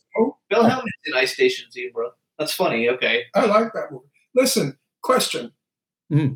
What made you become the director you are today and having such a resume that you have? Because I know a million directors and they all wish they had half of the stars to direct that you have. What is it about you that's so fucking great? First and foremost, I love actors. I recently, well, not recently, it's been 5, 6 or 7 years, did a film with Tatum O'Neal. And Tatum, unfortunately, all the things that's happened to her has really made her very, skitsy working with her and stuff. But I adored her because I was reading her book at the same time I was working with her. So I had such empathy for the things that she went through. And to give a little girl, an Oscar when she was like 9 and her father, was up with, Stanley Kubrick doing Barry Lyndon, and he didn't get that same acknowledgement. And from then on, and we just obviously lost him. God bless him. Story about Tatum O'Neal. I lived in Oyster Bay Cove on Long Island, and my neighbor was Tatum O'Neal and the tennis player. She had lights in her tennis court that could light up all of Manhattan. Yeah. We never turned them off. My bedroom window faced those lights. At night, my bedroom was like 42nd Street there. So I couldn't get to them because the security was whatever. But I finally got to one of the house people. And I said, could you please tell Miss O'Neal that her fucking lights are blinding me. So he said, do you want me to? I said, yes, say it exactly as I said it. And could she kindly turn them off at night when she wasn't even in the town. She was in Hollywood somewhere. Those lights never went off. So I so wanted to get a rifle and from my bedroom window, shoot the bulbs out. But getting back to your question about actors, yeah, I mean, my greatest experience working with an actor was Donald Sutherland. And here, you'll love this. Basically, I was hired, Marlon Brando picked me to do this, direct him in this TV movie. And I went to Brando's house. I was there for 3 hours with him. It was like sitting with Colonel Kurtz and The Godfather. Brilliant, a genius, and crazy as shithouse dog. But I could ask him a question and he'd go, when I first did, and he'd go off onto some tangent, but eventually come back and answer that question. But just as a storyteller and just to be in his presence was amazing. But, we went up to Toronto. We started to prep the picture. I was picking locations. And suddenly I get a call from CBS, because this was the CBS movie. He said, Marlon, I don't think is going to be doing this now. I was like, what? Why? He says, well, he's changed his mind and he doesn't want to play the father figure. He wants to play the son, who was like, I don't know, 30. And I said, are you kidding? What did he say? Yeah, he wants to, as Marlon would say, I want to be on the back of a motorcycle and throw toilet paper to the pool. And of course, CBS went, no, not at $1 million a week, which is what his check was. So we got Donald Sutherland, and that was the greatest blessing in my entire career, because Donald, every night when we wrapped, he'd say, what are you doing, Governor? And I said, I'm having dinner with you, sir. And that's what we would do. And we'd go over the next day's work, and he would cut lines from himself because he just said, I'm acting that, I'm doing that. And just, I love that, because to me, the movies were movies when they were silent, when they were universal. It was like, as D.W. Griffith said, it was the first universal language. You could play it any place for any age, and it worked. So whenever I'm doing things, because of my mime background, I'm always looking for what is it that the actor's doing? What is it that the shot's doing that speaks to you beyond just the words? Real quick, I don't want to one-up you. I sound like I am, but I'm not. But my niece, Mary Brando, was married to her Marlon Brando's son. Wow. So I have a lot of stories about Marlon Brando, which I will not tell. I bet. Also, my very dear, wonderful friend, the fabulous actress, Lorene Landon. He might know Lorene Landon. Lorene Landon was lovers. After Mary divorced Christian, then Lorene went out with him. So I've got stories there also. Now, about Donald Sutherland, I could probably be sued for this, so I have to be careful. When I lived in Beverly Hills, my neighbor next door was Barbara, the one from Peyton Place, Barbara, the brunette actress, beautiful. Barbara, Perkins. Barbara Parker. Yes. Yeah. So my kitchen window looked into her patio, and she would wash her panties and bras and put them on the hedges to dry. Well, I could see in her living room, and I used to see Donald Sutherland there all the time. You're not going to expand. That's it. Okay. I don't want to get sued. You had me at panties. I was there. You can just stop there. That'll be good. I'm actually doing a movie with him so people now. say to me, you should write a book. I said, if I wrote a book, forget about it. So hang on. In the chat room, first of all, Mako VJ, the guy who actually said he sent me a message saying, you should have Tommy McLoughlin on the show. And I said, I don't actually know him. He said, I'll ask him. And so that's how we got you on. So Mako, say hi to him in the chat room. Yes. Thank you so much. I really appreciate it. Great and to also, be with you guys. B. Claudia just bought your book, and she said she can't believe it that you opened for the Doors. Yeah. Tell us something about that, because the music people will really like it. What does he do? I thought he's a director. He's a director. He's an actor. And he's a musician. What kind of musician? Yeah, as I started to say that, that I was doing film and I was a magician when I was a kid. When the Beatles hit, that was it. The hair went. I got kicked out of 7 high schools in this town because I wouldn't cut my hair because I was in a band. But we were on the Sunset Strip opening for Love, for Pink Floyd, for the Animals, and for the Doors. Oh, we're actually really good friends. We're going to be the band, the Sloths. We're going to be at the Whiskey A Go Go next month, January 14th. and we're going to be opening for Love once again. It's the Whiskey's 60th anniversary, so they're having us back because we were teenagers in those days, and it was amazing to be around people who eventually became legends, like obviously the Doors. I met so many. He was exactly as you saw him pretty much in that movie. He wasn't all there all the time because he just he had so much talent. He was, I don't know, he just sort of had to keep medicating himself with that. What's the name of your group? The Sloths. The Sloths. Sloths. Like the cute little furry animals, except we're not very cute with the paws. So, one question. I don't know how old you are, but I go back to the days of Mama Cass. Of what? I'm sorry? Mama Cass. Mama Cass. Oh, yeah. I was at a party with her on Laurel Canyon. So I don't know. It has to be at least my age. I don't want to give away your age, but I'm 83. So, oh, yeah? Well, yeah. I'm 10 years younger. I'm 73. So I knew the older rock groups. And I was around when, listen, Doris Day, Peggy Lee were the thing. And then the next morning came rock and roll. So I was at the birth of rock and roll. Nobody liked it. All the white people, I must tell you, the real Republican white people, they didn't like it. They thought that the black performers shouldn't be performing, and anybody that listens to black rock groups were weird or whatever. It was a terrible time, and nobody speaks about that. That's what pisses me off. But early rock and roll groups, like the Doors, like Chicago, any of those groups, Country Joe and the Fish, any of those. Do you know who Country Joe and the Fish is? No, Country Joe. Yeah, I saw him perform in Monterey. I mean, all the groups you're mentioning, other than the Doors, were all Monterey pop. Country Joe was before your time. Anyway, he saw him in concert. Did you know who the Ink Spots were? Of course. They started the black group singing, and everybody that was white was up in arms. What is this? These black people. So it was a terrible, terrible time for rock and roll. And thank God, over the years, the white people started to educate and hear the music and see the talent. And then came along all the Four Tops and all those guys. And then came Johnny Mathis, who made loves Johnny Mathis, the best singer in the world. Yeah. Nobody sings better than Johnny. So hang on, wait a second.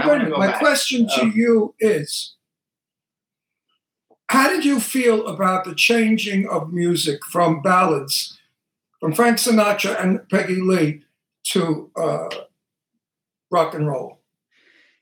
All I can say is it's a generational thing. I mean, every generation has to discover their own, music, what they love. I went with my son to one of those, the electric, synthesized type, music where everybody is like bouncing along as they're playing this stuff. And I didn't understand it. So I had to go and see it. And when I saw it, I went, this is just like in the 60s when we had love-ins and it was all this psychedelic, noisy stuff. But that was our music. I hated it. I've been a rhythm and blues man from the very beginning because Elvis turned me on to that, and then obviously the Beatles, the Stones, they all did that music, which opened up the door for a lot of these artists that wouldn't have been discovered. I love it. Okay, I want to go because we do have a big horror audience, so I want to talk horror a little bit and go back to Friday the 13th, Part 6, Jason Lives. So you wrote it, you directed it. Were you a fan of the franchise already? Like we've had Sean Cunningham on the show, and like we had Adam Marcus on the show. Yeah. And we've had almost every actor who's played Jason on the show over the years. So were you a horror movie fan before you started? No. I was a huge horror movie fan, still am. When these movies open, thank God I have a girlfriend who on Thursday nights, we look and see if there's a horror movie opening on Friday because they always do these, preview things or the, pre-opening day. And we're there 10 o'clock at night, 11 o'clock at night, whatever it is. She's right there with me. So I cannot get away from it even if I wanted to, and I don't. Shudder is on here pretty much 24/7. So horror is certainly a huge part, if not most of my life. But I wasn't a fan of slasher movies from the standpoint of trying to be a filmmaker in the 70s. And I had this idea because I was in the catacombs in Paris, and I thought, It's so claustrophobic and thousands of bones and skulls. What if you were trapped down there? And I was trying to figure out how to do it, and I turned it into a mausoleum here in Los Angeles, at Hollywood Forever Mausoleum, where my crypt sits today, waiting for me to take residency. But that was the idea. I did not want to do a slasher movie, but ironically, when I was offered it, I said, "Can I put humor in it?" And that ultimately made it okay for me, and likable characters. And here we are 37 years later, and, I'm still talking about it. What's the movie called? Friday the 13th, Jason Friday lives. the 13th. Oh, you're kidding. Jason lives. Yeah. My responsibility was to bring Jason back from the dead. They killed him in part 4. Part 5, it wasn't really him, and the fans didn't like that. So 6, I just said, you know what? I'm stealing from James Whale and Frankenstein and lightning bolt. I've got to find a way to get a lightning bolt into the coffin, which I did. And the rest of it kind of just worked out as I tried to make it more like a film with, people had agendas. Jason had an agenda, and Tommy, the lead, had an agenda. So it wasn't just a series of kills. They both were trying to get something accomplished. And it's a great franchise, to have participated in such a big way in the franchise, even doing like the fan films and stuff, because I think that basically Halloween, Friday the 13th, those are probably like, and maybe Hellraiser, those are probably like your 3 biggest, franchises that everybody knows. Yeah. And Texas Chainsaw. Texas Chainsaw. Here's the deal, guys. You both would appreciate this. Obviously, we all grew up with Universal monsters: Frankenstein, Dracula, the Wolfman, the Mummy. Those were the monsters. And we really didn't have, the 50s were like sci-fi things and stuff. 60s was The Exorcist, The Omen, all things kind of went into that. Time we got to the 80s, suddenly there's these monsters that, came along, and which exactly Leatherface and Michael Myers from Halloween, all these guys, Chucky.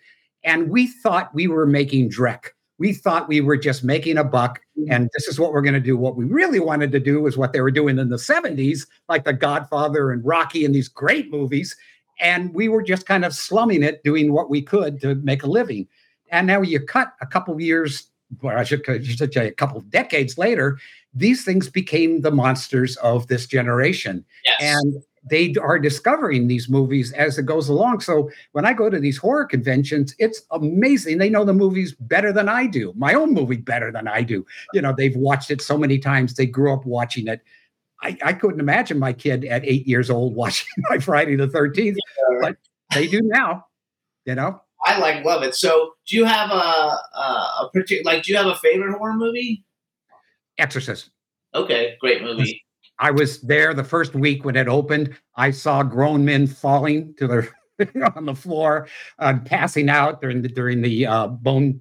I want to say bone marrow, but they were doing that thing. Men are not very good with needles, but just seeing people throw up, run up the aisles.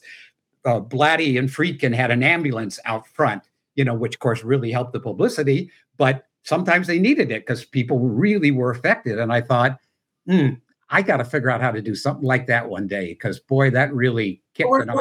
What was it about the film that made? I saw The Exodus. I didn't think it was anything. Did you see it the first week? You got to see it when it first came out, because nobody knew what they were about to see. Right. Yeah, I didn't know. He's like that. He's like that with what's Psycho. Psycho. When I went to see Psycho, they wouldn't let us in until the film was over, and they redid it. And The Exorcist, I saw it when it first came out. Yeah, and he didn't like Night of the Living Dead is the one that scared him. I think. Night of the Living Dead terrified. The original, the black and white. Oh yeah, the original George Romero film. Yeah, we all saw it at midnight, which was also great. I saw it for the first time on television in the dark in my bedroom, and I was a mess. That movie was eerie and scary. And Eileen, what's her name? Eileen Dietz is a friend of ours. Yeah, friend of mine too. We had acting class together, and we still see each other at these. Also, we know her a long time. Yeah, great. She's a good. You also did the 13 Fanboy, and because we've had a lot of these people on the show: Corey Feldman, Kane Hodder, C.J. Graham, Laura Park Lincoln. The interesting thing, I didn't actually appear in the movie, but one of our songs from the Sloths is in the movie, so I have a little piece of it. Is that the same way with the Friday the 13th Vengeance 2 Bloodlines? Because we had C.J. Graham, Tamara Glenn, and Paul Taylor on the show. Well, Vengeance, the 2 Vengeance movies came about that the directors and writers called me and said, would you mind if we took that part of your story that you didn't do, which is Jason's father, in my Jason Lives, that's how it was supposed to end. You were going to meet his father.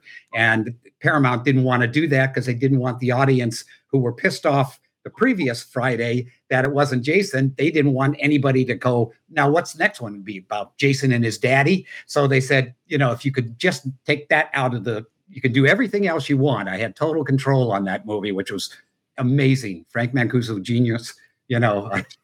I kiss his robes because he really just let me run with the ball. But they called and said, could they do that? I said, absolutely. And they go, well, would you like to come up and play the caretaker and do, the scene in the beginning with Jason's father, who's CJ Graham, who was obviously my Jason. So I was there in a heartbeat. And then they loved the character that I did, Walt. So they carried on to the next one. So I got to do kind of a bigger role and kind of be part of his plot, in the movie. I love it. Out of all the things that you do and you're famous for, what is the number one thing that you love doing the most? Directing. I love being in that maelstrom with 80 people asking questions all simultaneously and knowing I've done my work, my research. I've studied the stuff inside out. So any actor could ask me anything about anything. I would have an answer. And if I didn't have an answer, I did what I heard Scorsese once say, you just say, I don't know, but I will talk to the person who does and get you in touch with them. I love that. That's a good answer. First question. Do you believe in rehearsal? Yes. Because nowadays they don't. I've been in films where I said, when do we rehearse? They said, we don't. I said, you mean you're going to shoot once and that's it, take? They said, yes. So I was supposed to do a movie with Frank Sinatra, one scene, and I found out that, he's going to say it once. If he didn't get it, that's it, And so there are certain stars that are very much about, we're not going to go take after take while you see if you can find it, No. So I've had to balance myself, just like if I have an actor in a scene who's a method actor and the other came from improv, and all the other different, acting techniques, you have to kind of handhold them through each one of those things and hope that the person who's great on the first take is going to still be great, on the third take, because that's when the other actor starts to get his sea legs. Now, where are you positioned when you're shooting? Are you in another room or are you in the set? Never. I hated when the monitors came in. For one, I hated that I was looking at television, a little black and white screen. I eventually got a little hand monitor so I could, as I always do, stay by the camera, stay close to the actors, and just check the shot to make sure, the headroom's not getting chopped off or whatever. And if that's happening, then I've hired the wrong camera operator. And so that doesn't happen very often, but it does give me a sense of, okay, I see that everything's working. It's, it's framed correctly and so on. But you have to be by the actors. That's your, you're their audience. You're the barometer. Did it work? Did it not work? And the feelings that you get there hopefully are translating through the camera. And if they're good actors, it is. And even if they're terrible actors, but they are interesting personalities, that comes through. So you always find that when I hire people that are complete unknowns, haven't done anything, if they have that kind of personality that just, transcends. That was my next question. My objection to working nowadays, as opposed to working 65 years ago. 65 years ago, you had to have acting ability, you had to audition, you had to know somebody to even get a bit part in a movie. Yeah. Today, I could say to the producer, here's $15,000. I've never acted in my life. I have no idea what to do, but I want to be in your movie so I could tell all my friends I'm an actor. Yeah.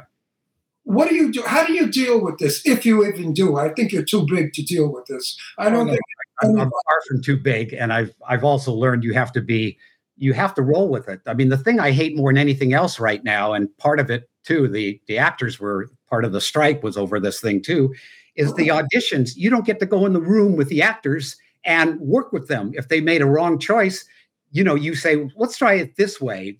How about if this element, how about the situation is more like this? they send in tapes now.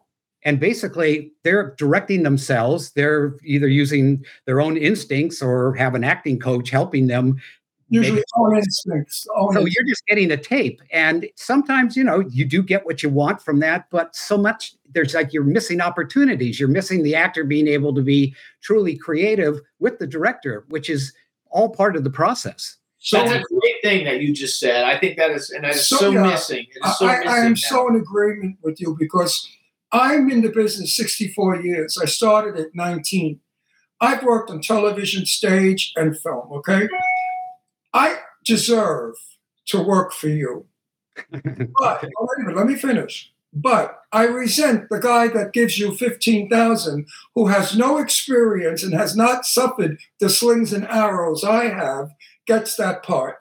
Because you $15,000. Do you follow what I'm saying? I earned that part for you. I deserve that part for you. I can give you the best performance you ever could get.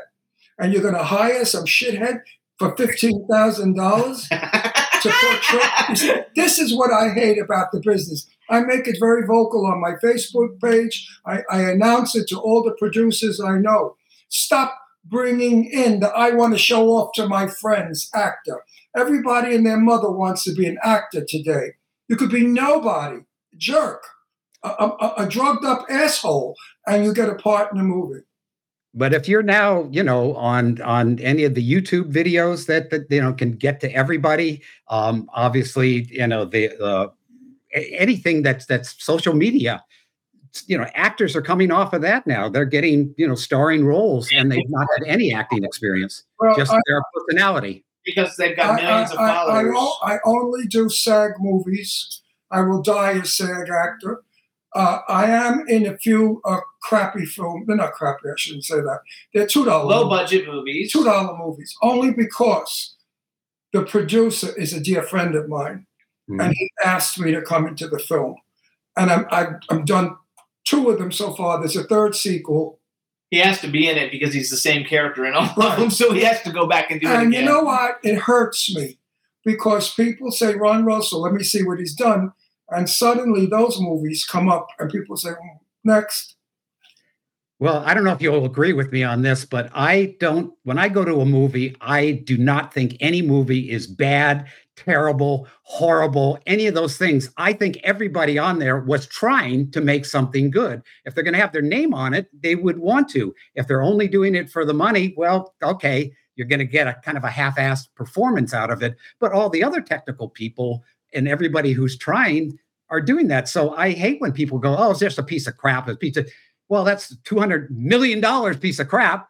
Somebody believed in it, so and if it's a tiny little low budget thing, that the whole thing was shot on this, fine. If it works, great. It doesn't cost you anything. The lighting and everything you can do yourself. Some of the low budget movies he's been in have cult followings. They do extremely well. They're distributed in like 40 countries. Yes, but what I'm saying is, if he watched my reel, he'd say, I don't want this guy. He's a shitty third-rate actor. Because the scripts aren't good. Because the lighting isn't good. The directing isn't good. Nothing is good. It looks like it was shot with an 8mm by a 10-year-old after these films. There's no professionalism in it. I love directors. I'm the only actor I know that loves directors. He likes the director to say, yes, you're doing a good job, or do it this way, or don't do it that way. I would love to work for him because I would say to him, Tommy, can I get it better? Can you tell me where to go with it? I'm missing something, Tommy. What is it? A lot of times that's a director I adore and love. Well, this gets back, Ron, this gets back to your thing about rehearsal. If you can rehearse, you can find what the actor's thinking, what you're thinking, and you collaborate. Before you go and do it on the set, which is very costly if you start trying to give acting lessons there. You want the actor to know and make a choice and be solid with it. And if something happens, these little films. I'm from the table reading day. I'm a devil because I could be I was in a scene. I was playing a killer Brooklyn mafia murderer who slices people up after I kill them. I couldn't get a more disgusting person than I. Okay, and I'm reading the script, and I said to the director, I said, what the hell kind of shit is this? He said, what are you talking about? I said, I'm a killer, tough Brooklyn. Hey, get over here. Hey, I'm going to kill you. And my line is, heck, Don, gee whiz. I'm going to murder you. Heck, Don, gee whiz.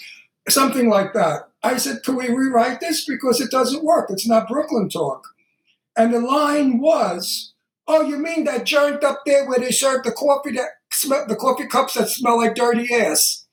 That was the line. What a line. Is that the coffee cups up there where it smells like dirty ass?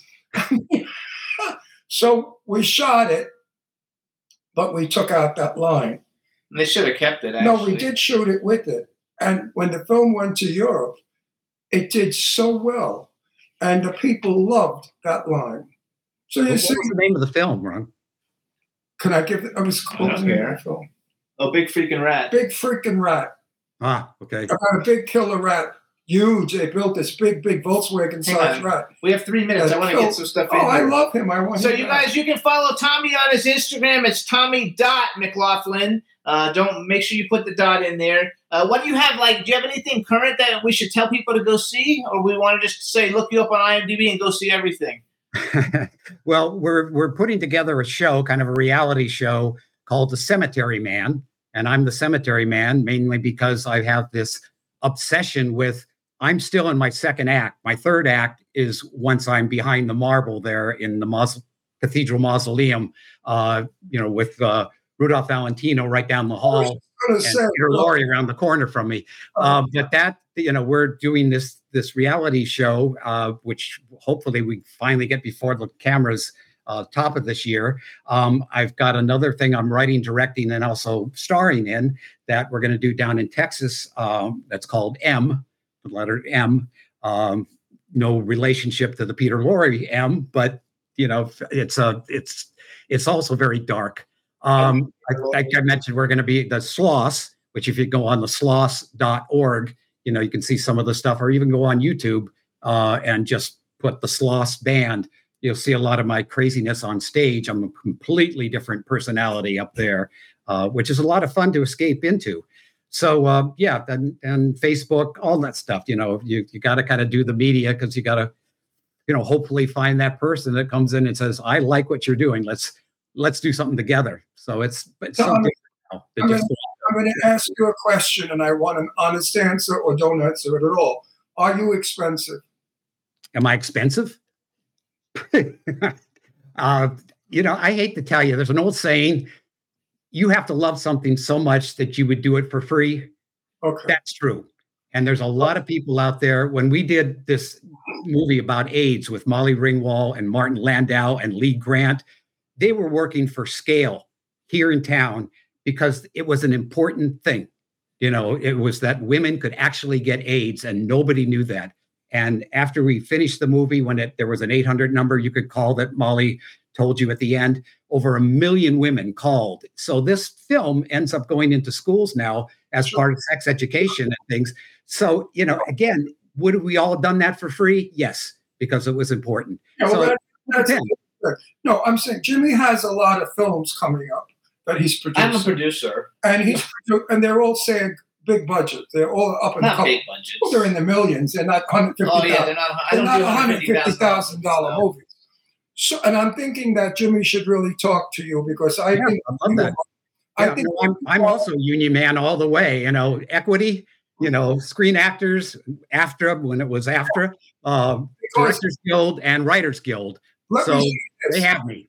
I believe that you have the quality that we need to direct in some of today's movies. And I'm not flattering you. I'm being very businesslike and honest. I'm honest.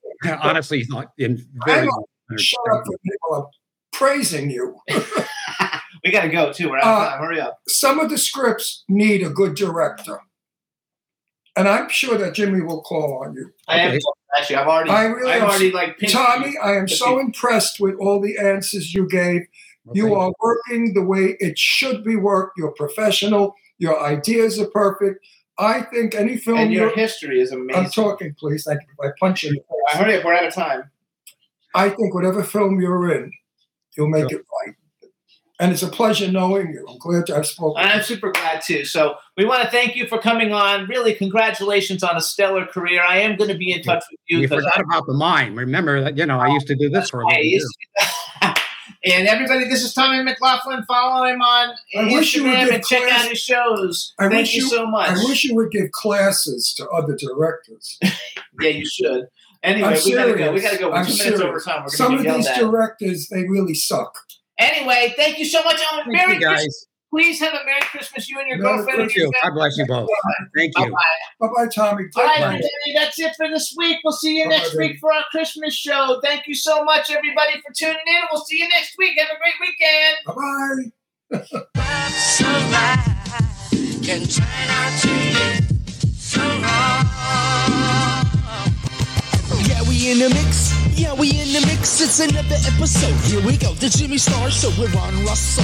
Interviewing the hottest, newest, and truest of today's celebrities. Make sure to subscribe so you can get notified weekly. Jimmy Star, he's the king of cool. Ron Russell, he's a gorgeous dude. Chat room is live and you would be a fool not to vibe with us at the Jimmy Star Show with Ron Russell. Come watch it live on W4CY Radio. Miss some past episodes? Download on iTunes. The Jimmy Star Show with Ron Russell. It's the Jimmy Star Show with Ron Russell.